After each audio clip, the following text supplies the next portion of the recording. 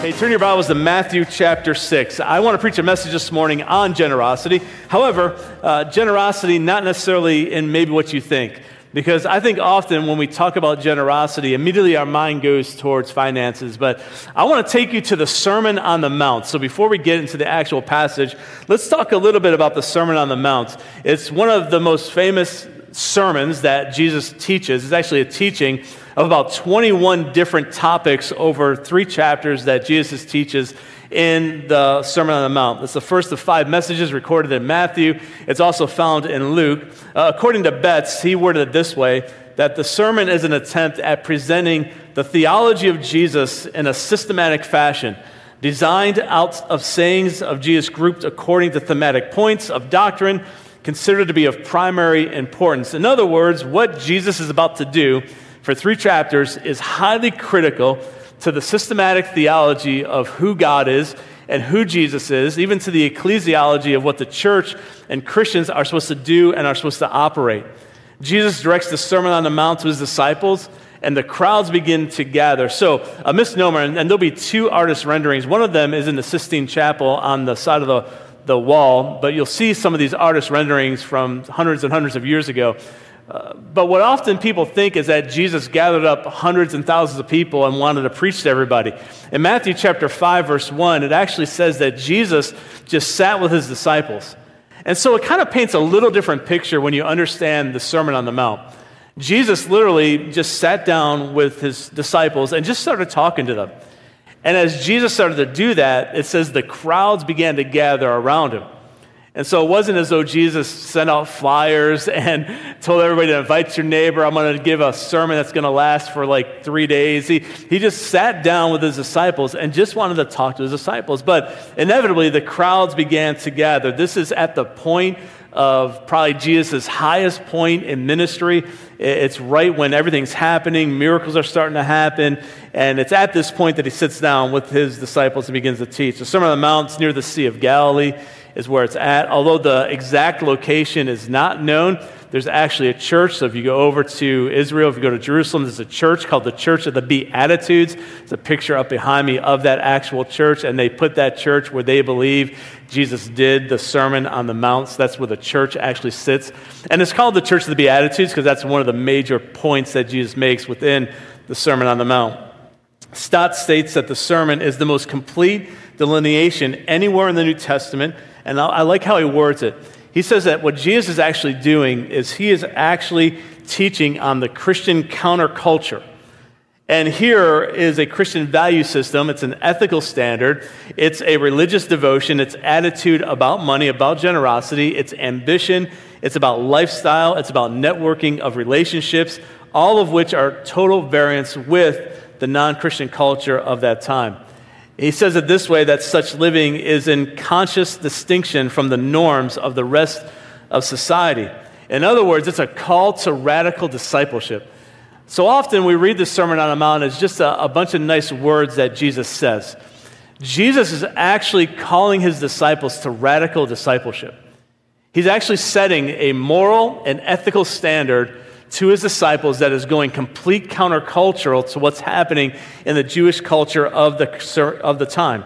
Oswald Chambers says it this way. He says the Sermon on the Mount is not a set of principles to be obeyed apart from identification in Jesus. The Sermon on the Mount is a statement of the life we will live when the Holy Spirit is getting his way in us, and that is what this is about. It is not just a list of rules or a list of statements that we should just follow. This is what happens when the Holy Spirit gets a hold of somebody's life and we live radically countercultural to the way that the world is living. And if you do read through the Sermon on the Mount, chapter 5, 6, and 7, you will absolutely see that the theme woven all through it is the kingdom of Jesus. It's the kingdom of heaven. It is the kingdom of God. This is his constant theme. Jesus is inviting his disciples and anybody that hears it, he's inviting us into what does it mean to be a citizen of heaven. That's what it's really coming down to. So the major themes, there's about 21 major themes. I'm not going to read through all of them, but it ranges from the Beatitudes where he starts to being salt and light.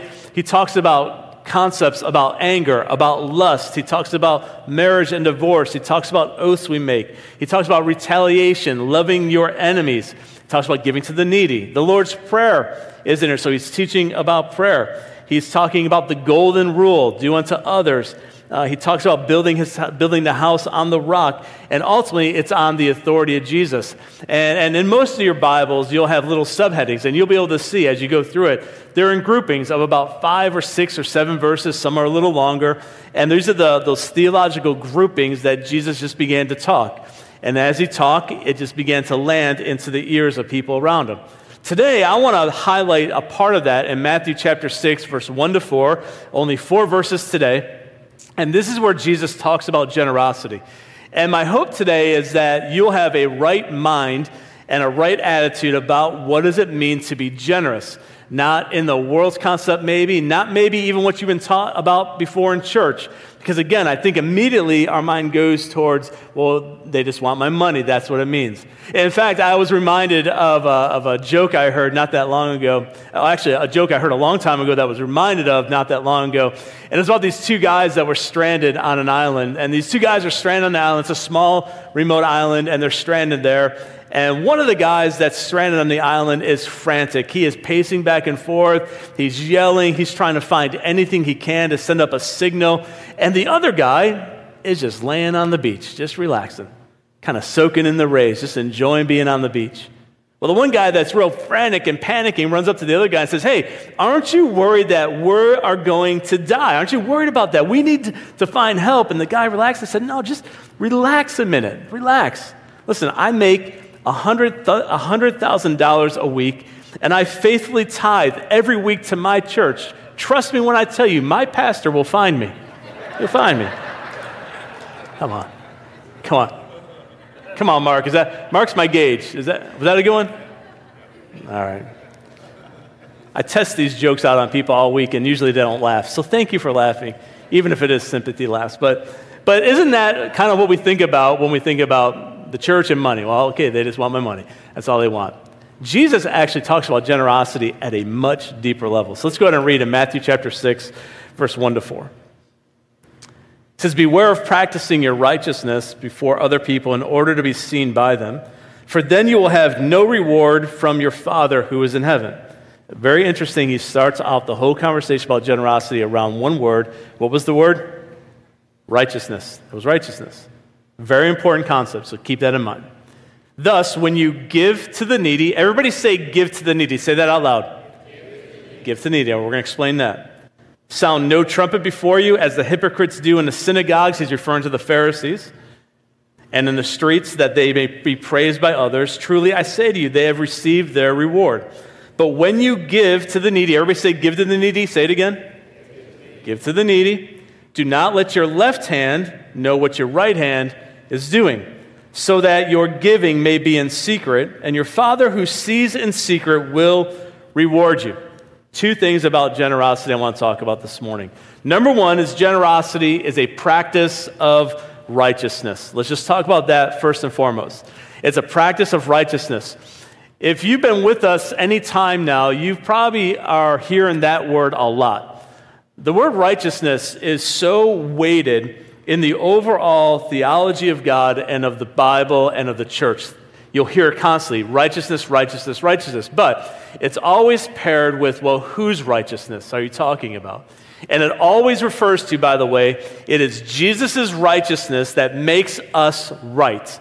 So when you hear us talk about the righteousness and it's an act of righteousness, it's actually not about how good I am or how much I deserve or how much righteousness I have on myself. This is when we, as Luther explained, the glorious exchange where Jesus takes our sins and gives us his righteousness. So when you hear us talk about the righteousness of Christ, or in this context of righteousness, this is the glorious exchange righteousness where we in and ourselves are not morally good. We're just not. We are broken, we're lost, we are depraved, right? Sin has depraved us, we are broken. Everybody is. And so Jesus takes that brokenness to the cross and he exchanges it for his righteousness. So when we can say, when you practice your righteousness before people, It's not practicing how good we are. And this is where the Pharisees had it backwards. The Pharisees were practicing their righteousness so that they could be seen, so that they could be acknowledged, not Jesus being acknowledged. So again, he hits it right here in the front. How do we practice righteousness in a way, but not for the sake of being seen of practicing righteousness?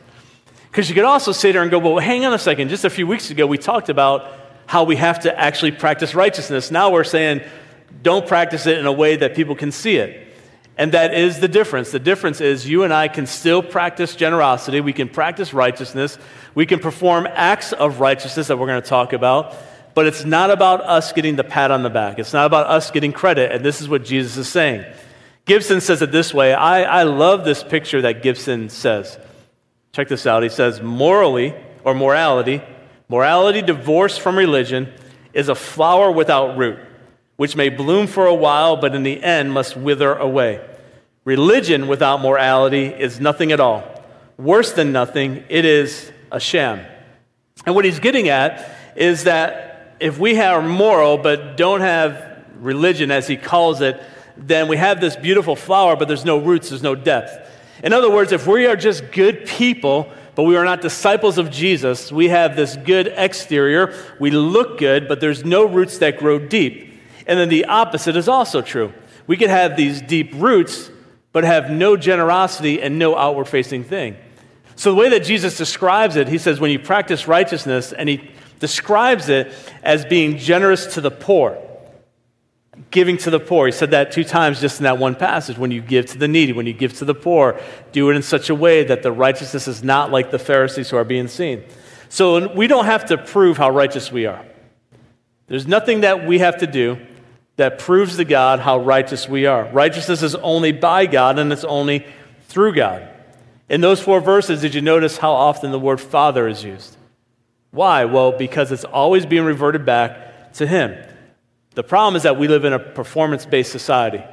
So it's all about how well we do. So we're constantly being told in culture and society that your advancement is based on how well you do. Now, in your job and in other areas, that's true, right? That's a true statement. That if you're going to succeed, if you're going to be promoted, if you're going to find whatever you want to do in life, then you have to perform at a certain level. The problem is that we're so ingrained with that we then take that and apply that same thing to God. And so then we constantly feel like we have to prove ourselves to God. Then if we don't, then that God's angry with us. I have so many conversations with people just about that concept that, listen, you don't have to prove anything to God. You're righteous because of what Jesus did. You just have to walk in that now. You don't have to prove it to Him. The hypocrites, however, the Pharisees, are constantly wanting to show people their praise. Now, this is just a metaphor. This is just an example. Jesus, it's not literal. So in other words, the Pharisees didn't give and then these trumpets went off. That literally wasn't happening, but it was as if it was because they would give in such a way that they wanted everybody to see how much they were helping this poor person or this needy person. And so they did it so that they would get the pat on the back. Galatians chapter 1, verse 10, I love this verse. It says, "For am I now seeking the approval of man or of God?" I think that's a great question for all of us. At the end of the day, who am I trying to impress? Am I trying to impress you, or am I living for God? If I'm still trying to please man, if I were still trying to please man, I would not be a servant of Christ. So it's not about pleasing one another. It's not about being seen. It's not about the accolades from each other. That whatever we do, we're just doing this for God. For example, what if when you do some kind of act of kindness, nobody thanks you? How do you feel? So if you do something nice for somebody and nobody thanks you, how does that make you feel? Do you feel as though you're slighted? Do you feel as though you need that recognition? I had this happen just the other day. My son and I were doing something for somebody, and we dropped something off. And he ran in and just did it, and he came back out, and he said, they didn't even say thanks. I'm like, so? And it was a really cool conversation with my 23-year-old of going, why do we do things for people? Why do we do it? Do we do it just so that they say thank you and stop everything that they are doing to make sure everybody sees what we did for them? Or is it just because that's what we were supposed to do? That's just what God laid in our heart to do, and it's just being kind and doing something for somebody, and it doesn't matter what they say in return. But again, we kind of live in this kind of culture where we kind of give and expect. See, what Jesus is teaching is you don't do that. In fact, when he talks about your left hand and your right hand doing, what he's saying is you have to give in such a way where you yourself don't even really know what you're doing. That's what he's trying to say. Like, you don't even pay attention. You just give of yourself. You just give being generous, and you don't worry about what somebody says or how generous you might be.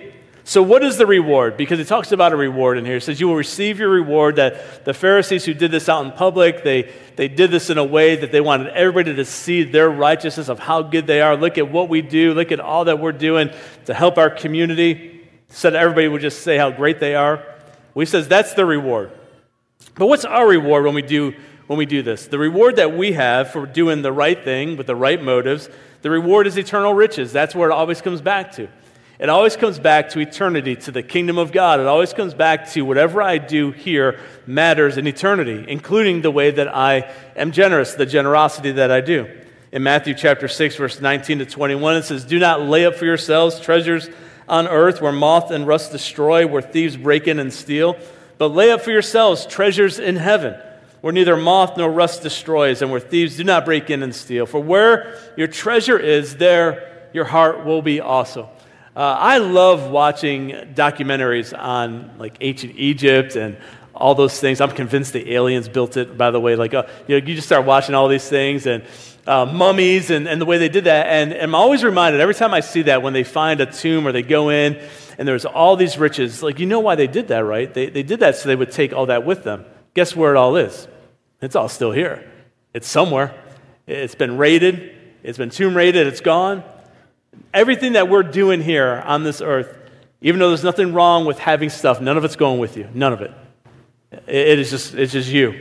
It is your soul. It is your spirit. That's all that's moving on from this earth. And what Jesus is reminding us, again, in the Sermon on the Mount is where you build your treasure, that's where your heart is. And so if you're all about everything on this side of eternity, then what he's saying is you've already received your reward then. This is it. This is it, and it's going to be here one day and gone the next day. And you're not bringing any of it with you. Now, I'm not saying that we have to live in poverty. I'm not saying we have to make these vows of poverty, that we have to suffer. No, God still wants to bless, and I hope he blesses you like crazy. It's all about where your heart is, though. And if my heart is so wrapped up on the earthly things, it is hard for me to be generous in any area of my life. But if I think eternity, if I think about what I do here matters, it's amazing how that mind shift changes everything about what we do and who we are. The second point is this. Number two is this. Is that generosity is a practice of right motives. So it's not just about practicing righteousness. It's also a practice of right motives. I want to get into, just for a few minutes, about where he talks about giving. Our Bible, as you read that, probably many different variations of our Bible will say something about giving when you give to the needy. The actual translation is alms, and so when you give alms is what they're actually talking about. And in the Jewish custom, by the way, this is where it gets real fascinating. It's hard to separate out giving alms and being good and righteousness. Those were almost two and of the same. Charity, good works, giving of your alms, giving to the needy, helping somebody out where they are needed. Alms, service, giving. It says that there's a Leadership Ministry Worldwide article that talks about this, and it says that the giving of alms and doing good to other people, the word alms actually translates to righteous acts. So again, you could read that passage and it says, well, when you give to the needy, immediately we go for our wallet. What Jesus is actually talking about is much bigger than that. It includes finances for sure, but it's actually bigger than that. It's actually speaking about righteous acts that we do for people. To the Jew, giving alms and righteousness were the same thing. And so Jesus is addressing this. He's addressing not just the financial part, but he's addressing that the giving of alms, as one article said, is the greatest thing that a Jewish person could do. In this context was giving of alms. It was the first act of religion, the very embodiment of righteousness. Those two words were used interchangeably. And so again, as we think about generosity, I wonder how often we think about just actually doing good to other people. Just doing good. Not just throwing money at something, not just giving in our tithes and offerings, not just giving towards impact, which is all fine and it's all good and God blesses all of that. But again, the issue actually goes to our motive. There is a right motive and there is a wrong motive.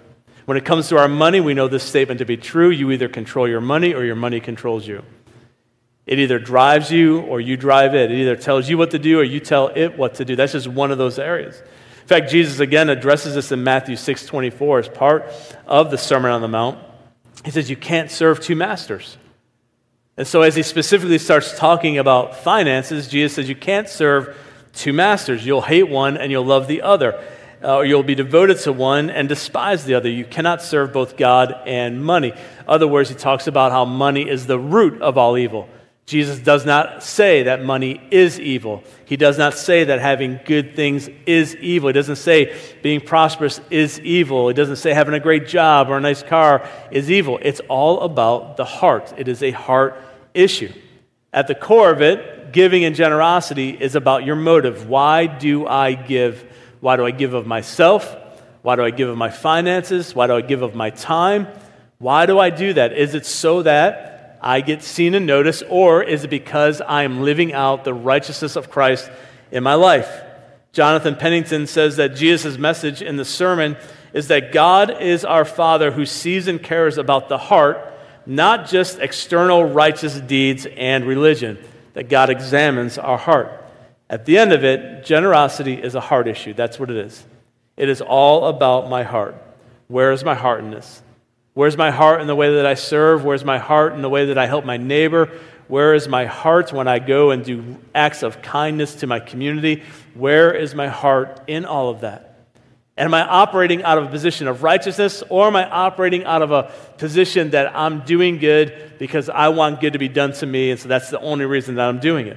Again, when it comes to doing this, in 2 Corinthians 9, 6, and 7, it says, the point is this: whoever sows sparingly will also reap sparingly, and whoever sows bountifully will also reap bountifully. Each person, each one, must give as he decided in his heart, not reluctantly, under compulsion, for God loves a cheerful giver. If there's one thing, I've said this before, that I want the people of Crossroads to be known for, is to be cheerful givers. Not just in our giving on a Sunday morning, but in the way that we give to our community, the way that we are generous with our forgiveness. See, generosity goes so far beyond just your checkbook. Am I being generous with the way that I forgive somebody? Am I being generous in the grace that I offer people? Am I being generous in my mercy to people who doubt, as the Bible says we ought to be?